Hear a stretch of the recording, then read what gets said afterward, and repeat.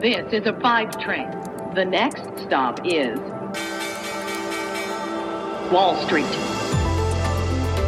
Hallo aus New York nach Deutschland. Willkommen zu Wall Street Daily, dem unabhängigen Podcast für Investoren. Ich bin Sophie Schimanski aus New York. Für uns hier in den USA hat nicht nur der Dienstag erst begonnen, sondern auch die Handelswoche.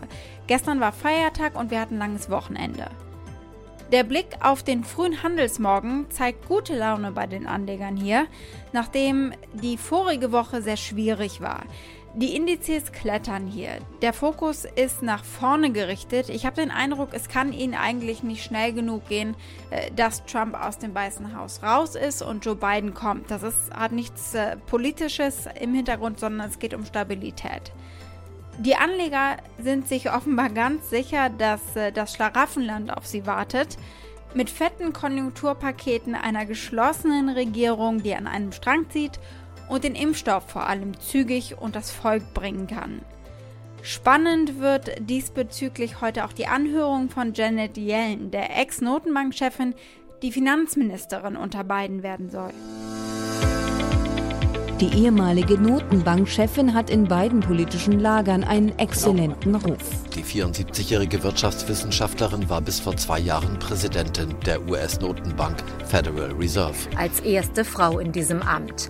Nun auch an der Spitze des Finanzministeriums. Die auf expansive Fiskalpolitik setzt. Wir werden das gemeinsame Ziel erreichen, die Pandemie zu kontrollieren und die Wirtschaft sogar wieder besser aufzubauen als zuvor.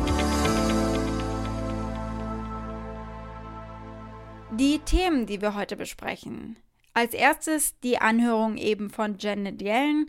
Wir schauen auf die Zahlen, die es gegeben hat von der Bank of America und von Goldman Sachs.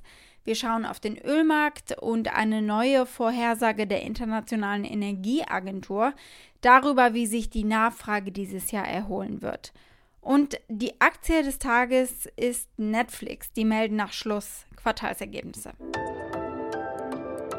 Soweit die wichtigsten Themen der heutigen Ausgabe. Den gesamten Podcast hört ihr als Pioneer auf thepioneer.de oder in eurer Lieblings-Podcast-App. Wenn ihr noch nicht an Bord seid, dann ändert das doch, ich würde mich freuen.